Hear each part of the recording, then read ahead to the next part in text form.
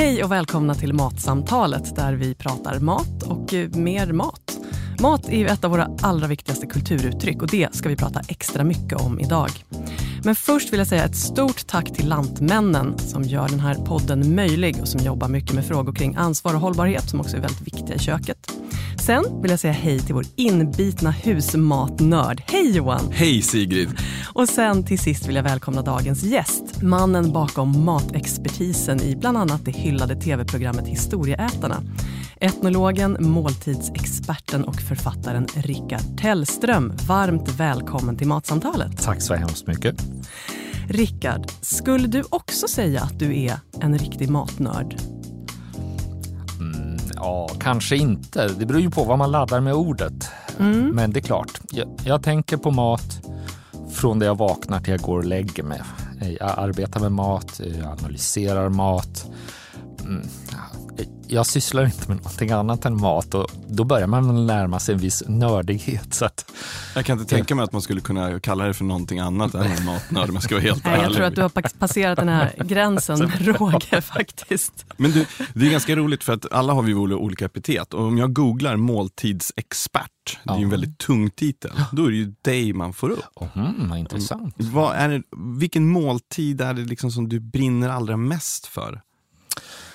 Man kan väl säga då att min ingång i vårt ätande är att jag har ett intresse för måltiden. Jag är ganska ointresserad av mat. Det vill säga, jag är intresserad av gemenskapen alltså som vi har kring mat, dryck, vid bordet, samtalet, det som maten gör med oss i måltiden. Därför är måltiden tycker jag intressantare än mat och enskilda livsmedel. Det kan vara ohyggligt tråkigt kan jag tycka. Men det intressanta det är viktigt liksom, att ha avgränsningar. Ja, precis. Men man behöver också, de avgränsningarna finns också. Om man talar om livsmedel som en avgränsning, mat som en annan avgränsning och måltid som en tredje avgränsning, så har vi 3 olika kulturella förhållanden kring dem. Vi har 3 olika slags politik kring det. Vi har ett departement till exempel som arbetar med livsmedelssäkerhet. Vi har ett livsmedelsverk, då är vi på livsmedelssidan. De är inte intresserade av några måltider. Någon gemenskap kring bordet. Ja, de kan skriva lite pliktskyldigt kring det, men det är inte deras huvudfokus. Och sen har vi då matproduktionen och sånt. Också det hamnar i regel på näringsdepartementet eller om det finns ett landsbygdsdepartement så kan det hamna där eller liknande. Men måltiden finns liksom inte med. Trots att vi äter faktiskt bara måltider. Vi äter ingen mat och vi äter inga livsmedel utan vi äter kombinationer. Och vi äter i gemenskap. Så att det är måltider som präglar vårt liv och våra dagar.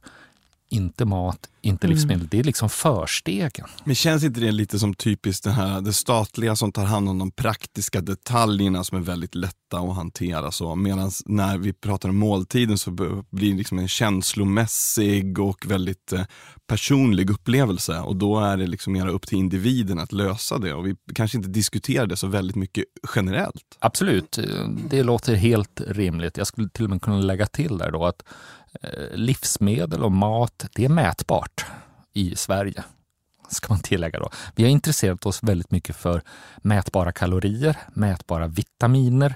Vi är väldigt intresserade av hur vi bryter ner mat. Vi är intresserade av hur den bildar fett på kroppen. Vi talar om fett så talar vi om fleromättat fett, enkelmättat fett. Men däremot om vi tittar på de fettsorter som vi har i livsmedelsbutiken, ta smör till exempel. Ja, då har vi extra saltat, normalsaltat och osaltat.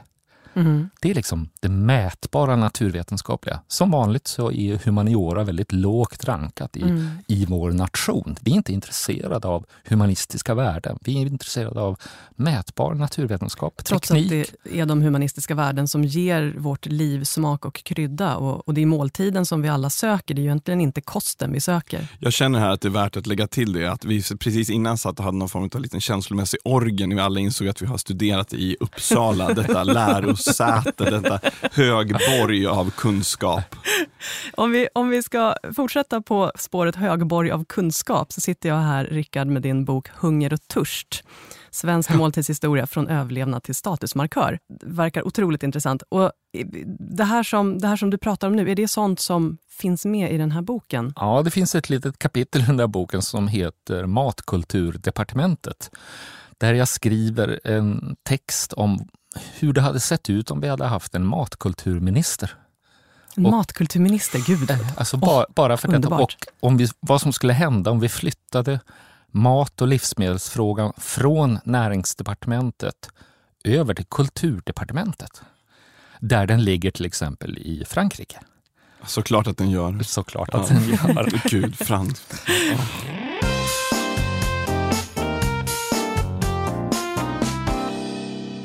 Rickard Hellström, hur ser då din egen matkultur ut hemma i köket? Ja, alltså jag har i takt med stigande ålder upptäckt att jag bär min tidiga historia med mig in i högre åldrar. Jag vet inte om jag hade någon uppfattning tidigare om att man typ när man fyller 50 och lever på 2010-talet, då äter man 2010-talsmat. Men jag är ju född på 60-talet så att jag bär fortfarande med mig 60-talets mat. Jag bär med mig 70-talets mat, 80- och 90-talets, alltså i strödda portioner. Man får en längre linje av historisk matkultur som man bär med sig. Mm. Vi som inte skäms för att fortfarande äta flygande Jakob. Till exempel, som jag då betraktar som en modern rätt, eftersom jag är lite äldre. Men där man fortfarande liksom går igång på ta en fin 50- eller 60-tals maträtt som stekt fisk med stuvad fryst spenat. Och så fryst. Inget färskt springa ner på torget, utan det ska vara fryst från någon fabrikanten. Och äta det stekta fläsket med den mjölstinna såsen och de stora potatisarna. Utan någon sallad till. Vi spelar in det här vid fel tidpunkt. Jag är vrålhungrig. Den maträtt som du har tagit med dig i andan om till programmet. Just det. Det är en tomatrisotto från 60-talet som vi gjorde hemma. Och som jag faktiskt lagar fortfarande så här 50 år senare. Och som vi lagar i vår familj. Min mormor var i sitt andra äktenskap gift med en italienare, så det kom in mycket italiensk mat på 40-, 50- och 60-talen i vår familj. Och där plockade då min mamma upp detta med att göra risotto. Och på den tiden så hörde man ju inte på hälla på buljonger på grötris, utan man kokade riset separat och så gjorde man tomatsåsen separat. Tomatsåsen var en variant av köttfärssås kan man säga. Men på den här tiden så var ju mängden köttfärs som varje person fick äta kanske 40 gram eller någonting sånt. Och idag räknar vi väl att vi ska väl ha 75-100 gram köttfärs i en köttfärssås. Det är ju galet egentligen. Så det var... Och sen så, det här var också en maträtt som man gjorde, man åt den ena dagen, det gjordes en stor bunke och så åt man en färsk och sen ställdes den i kylskåpet och sen stektes den upp någon dag senare som kvarlevade.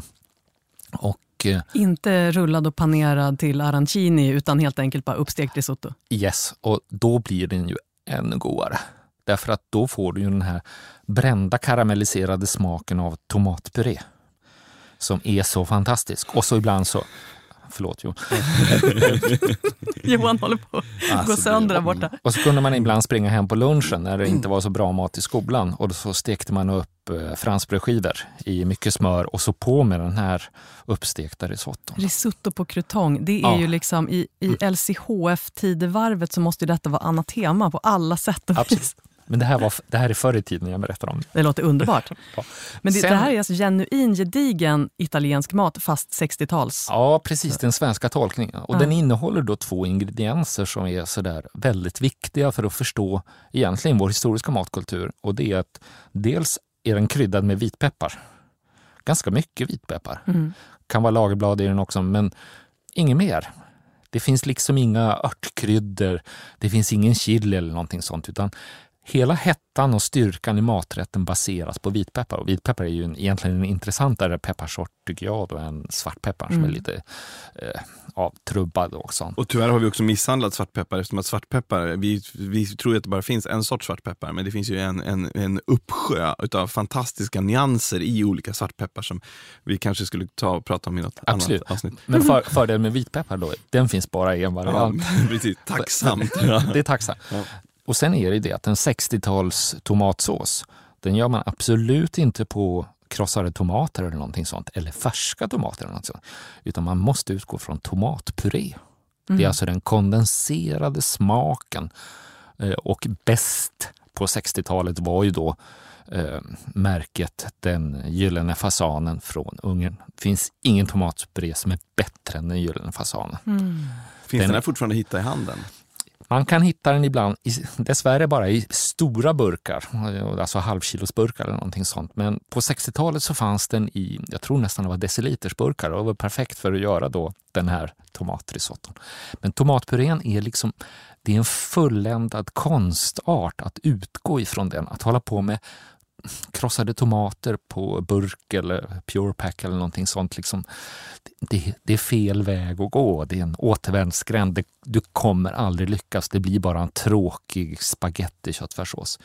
En riktig risotto ska göras med den kondenserade tomaten. Det är där man börjar. Gud, det hörs ju det här, den här auran som infinner sig i studion. Jag ser ju som små barn och lyssnar på jultomten som berättar sagor liksom, om vilka paket vi ska få. Alltså, ja. Men jag håller med dig, tomatpuré bär ju en form av magi i sig. Och om vi bara hanterar den på rätt sätt och liksom ser till att steka den lite och låta den karamellisera så är det ju en sån sensation för smaklökarna. Ja. Och krossade tomater är ju oftast bara ett sätt att tillföra vätska som inte ger så mycket egentligen.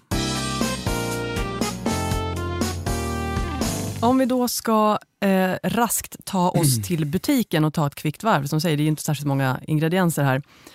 Vi greppar en korg och vi lägger i den vadå?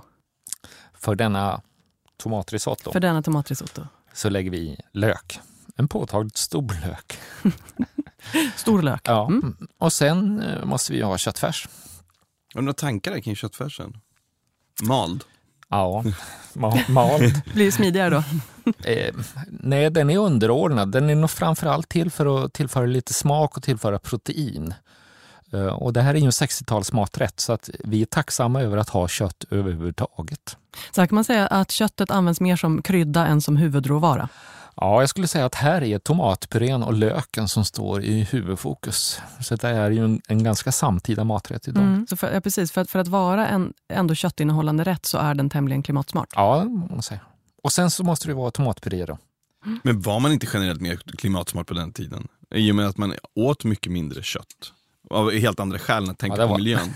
Ja, det var ju ekonomiska skäl framförallt. Kött var ju en ganska stor del av budgeten i en familj. Och framförallt matpriserna. Vi kan jämföra matpriserna på 60-talet, så la en vanlig familj ungefär 30% av sina utgifter gick till mat. Och idag ligger vi på någonstans mellan 12 och 14%.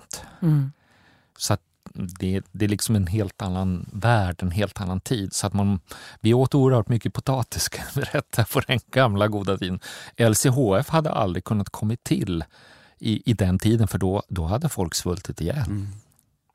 Vi kanske förhoppningsvis är på väg tillbaka till lite mer rotfruktsätande samhälle. Säkert. Bönor, rotfrukter, potatis och annat som växer här uppe. Jo, det får vi nog räkna med de kommande decennier. Billigt, nyttigt och bra. Vi får göra risotto på korn eller någonting istället. Absolut. Då ska vi se, vi hade en stor lök, lite köttfärs och jättemycket tomatpuré. Nåja, en större mängd också det. Av en god kvalitet. Kan man få tag i Den gyllene fasanen så utgår man alltid från det. Annars får man ta de märken som erbjuds. Men inte krossade tomater. Inte, obs, ej krossade tomater. Utan det måste vara... Då kommer vi hem till dig och skäller ut dig. Men kan jag få inflika en liten sak? För det här tycker jag är viktigt. Vi är ju väldigt medvetna om vissas val vi gör i butikerna. Men när det kommer till såna här saker som till exempel tomatpuré, så jag tycker det är väldigt intressant att du har ett sånt fokus på det här. Därför att det är ju många rätter en sån extremt viktig detalj. Och vi tar den bara på, jag tar en tub här. Men självklart så skiljer de sig också åt i smak och upplevelse. Och därför så våga någon gång köp hem alla tomatpuréer från butikshyllan och smaka av dem och hitta den som du tycker passar bäst. För det gör så himla mycket. Absolut, det är en mycket känslig produkt och den är väldigt användbar egentligen i all matlagning. Och inte minst i den franska matlagningen så utgår ju den själva bruna grundsåsen. Den är det ju alltid tomat i tomatpuré. Det är ju, jag menar, det blir inte fransk mat utan tomatpuré. Eller? Här kan man göra ett litet event. Alltså. Köp hem alla sorters tomatpuré ni hittar. Bjud hem lite polare, kör en tomatpuréprovning och sen lagar ni risotton på det som blir över. Korrekt. Ja. Kryddhyllan, då är det vitpepparn. Ja, det är vitpeppar och det ska vara ganska mycket vitpeppar så att den får bett i sig. Vitpepparn har ju också den fördelen att den har en lätt parfymerad arom. Inte som långpepparn eller liksom såna där rosenvattenpepparsorter, men den har en förtjusande, förtrollande arom som är mycket speciell.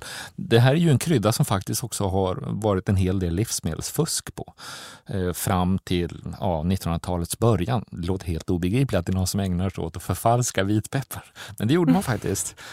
Man rullade små korn av lera, vit lera, och så kunde det ha någon kärna av någon annan billigare krydda liknande. Så att det har alltså funnits förfalskad vitpeppar, så att man förstår ju att det måste vara en väldigt speciell krydda eftersom man ägnar sig åt att förfalska. Verkligen, jag vill att det ska stå äkta vitpeppar på burken när jag köper den nästa gång. Men jag älskar just den där lite parfymerade aromen som du talar om med vitpepparn. Jag älskar den, min mamma älskar den, min syster hatar den. Ja. Och vi brukar fira jul hemma hos henne. Så när vi ska göra köttbullarna, då smyger mamma fram en liten burk vitpeppar ur handväskan eftersom att min syster alltid rensar ut. Om vi ställer vitpeppar hemma hos henne, då slänger hon den dagen efter.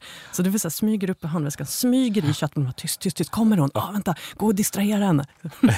Gud, jag ser något så här Roy Anderssonskt-aktigt drama som utspelar sig. Ja, jag gör det lite mer spännande. Förlåt, detta var en inflikning. Vitpepparn och sen var det var någonting mer. Lagerblad. Ja, lagerblad kan koka med. Och det är också en sån här grundkrydda i det äldre svenska köket.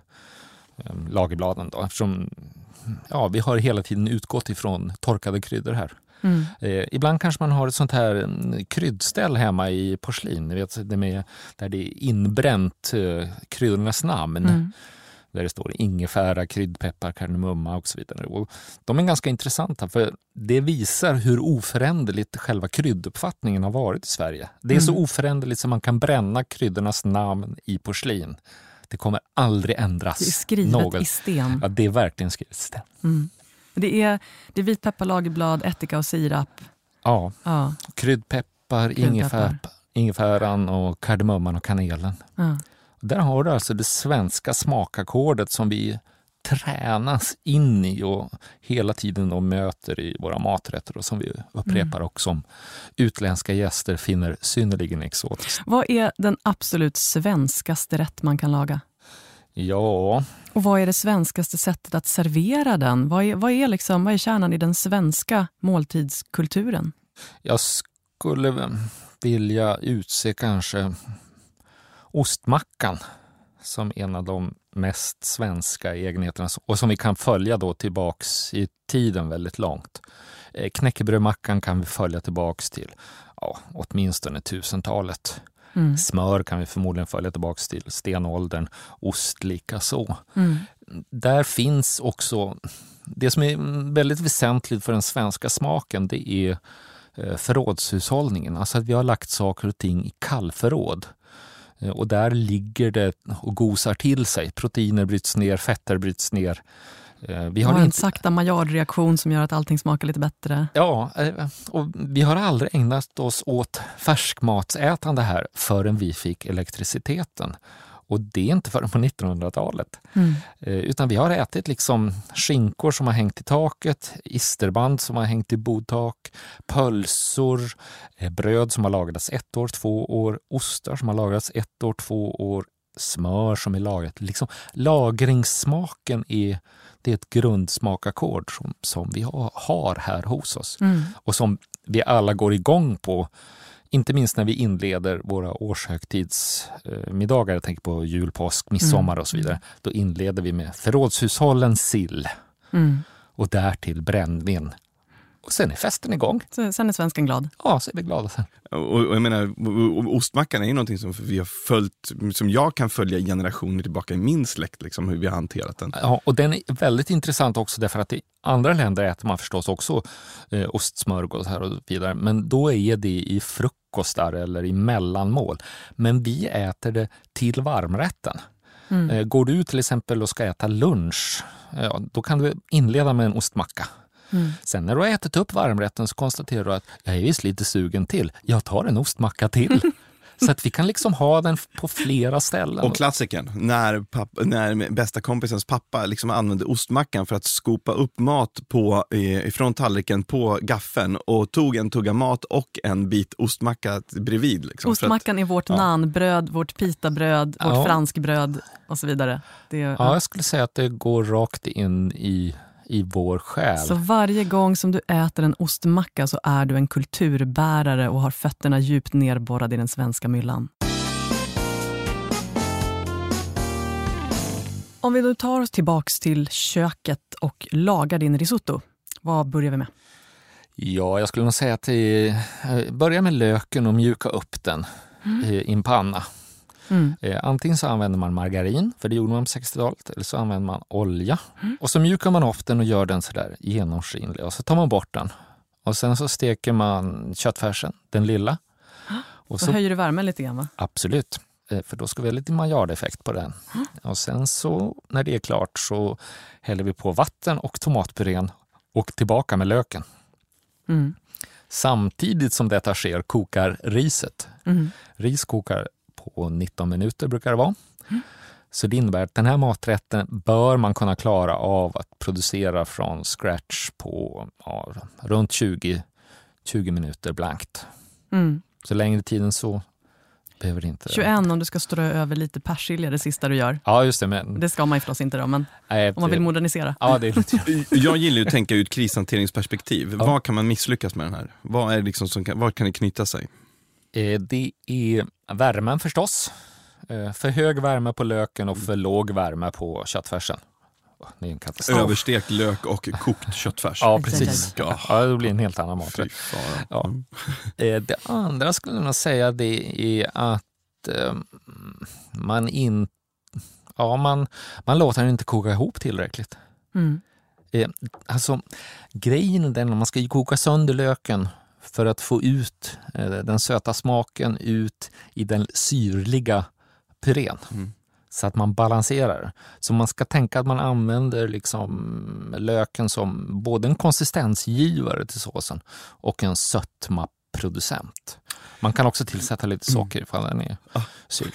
Allt socker. Men det här är ju jätteintressant. Därför du har ju ett vetenskaplig syn på varför man ska ha i löken. Medan jag tror väldigt många, inklusive mig själv, ibland har i löken för att det ska vara lök i. Och varför då? Ja, därför att det ska vara lök i. Men här har ju du liksom just att det bidrar med sötman, som till exempel när man gör en sås. Ja, och just det att det är som en konsistensgivare. Jag tycker det är jätteintressant. Och man måste kanske förhålla sig till de här råvarorna utifrån det perspektivet också. Liksom. Någon gång våga ifrågasätta. Varför har jag den här i och hur kan du också göra det bättre? Med löken är ju inte minst så att koka den tills den löser upp sig. För när den löser upp sig så får den här krämiga konsistensen. Och då behöver du alltså inte hålla på att tillsätta. Idag tillsätter vi ju crème fraîche och så, den typen av mejeriprodukter för att uppnå krämigheten. Men det får du när löken kokar sönder. Och lök kokar sönder efter ungefär 25-30 minuter eller någonting sånt. Beroende på hur stort du har, hur fint du har skurit den och så vidare. Men den kokar sönder och blir krämig. Och när du kokar sönder löken så får du också ut lökens kolhydrater. Och då kan du också binda smör så att man kan alltså vispa ner fett i en sås och få det att binda väldigt bra med med löken. Så är du äggallergiker så skulle du nästan kunna göra en falsk bea på att låta schalottenlöken fortsätta koka ner tills den blir mosig och sen blanka av med jättemycket smör. Ja, precis. Det borde du kunna. Wow. Vad ska vi göra på eftermiddagen? Vi ska koka falsk bea med jättemycket schalottenlök som vi har kokat sönder. Varför ska vi göra det? Ja, för att nu vart vi lite sugna på att testa här. Ja, men löken är också intressant i köket för den är så central. Den återkommer på så många olika ställen. Den återkommer färsk, den återkommer kokt. Man steker den liksom pannbiff med lök, biffstek med lök. Alltså all mat blir egentligen godare med lök. Men då måste man liksom locka fram sötman i löken för att det liksom ska ta sig. Löken behöver lite förspel. Man kan inte vara pang på rödbetan med lök. Nej. Pang på löken. Om vi nu då bara med din färdiga risotto sätter dig vid ett bord. Vem mer ska sitta vid det bordet? Vem bjuder du på den här rätten? Ja, men jag skulle absolut bjuda er. Men jag tror vi skulle samlas kring den här risotton och så föra detta samtal om vad är det måltiden gör med oss människor. Och vad är det som gör att vi blir till människor? Jo, det är samtalet och gemenskapen. Maten är ett medel för att helt enkelt skapa en bättre värld. Och med de orden som var de mest fantastiska slutord jag hört så vill jag säga 1000 tack till dig Rickard Hellström för att du kom hit och pratade om den svenska matkulturen, om maten som betydelsebärare och meningsskapare. När får vi se och höra dig prata mat i tv igen?